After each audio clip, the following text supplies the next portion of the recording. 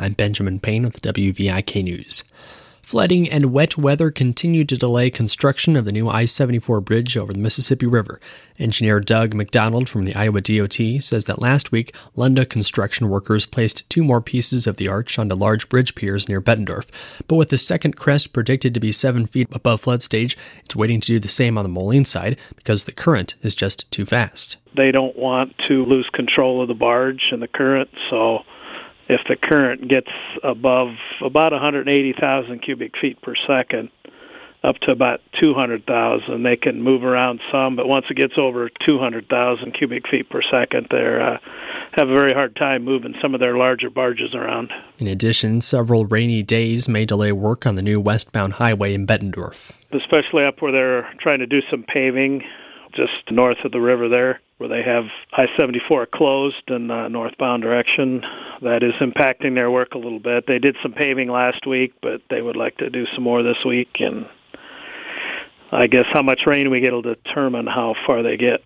McDonald also says high water is now affecting construction staging areas along the river in Moline. Even an extra staging area at the east end of Ben Bettendorf Parkway is flooded. During the second crest, safety is the top priority, so crews will be given other projects to work on. Scientists have found signs of disease-causing bacteria and parasites in some northeast Iowa waters. Researchers at Luther College tested dozens of private well sites, streams, and springs in Winneshiek County. In some places, they found evidence of disease-causing E. coli and the parasite Cryptosporidium, especially in surface waters. Levels were high enough in some streams that drinking a cup of water could cause gastrointestinal disease. Luther College biologist Jody Enos-Burlog says the findings can help visitors decide when to kayak or swim.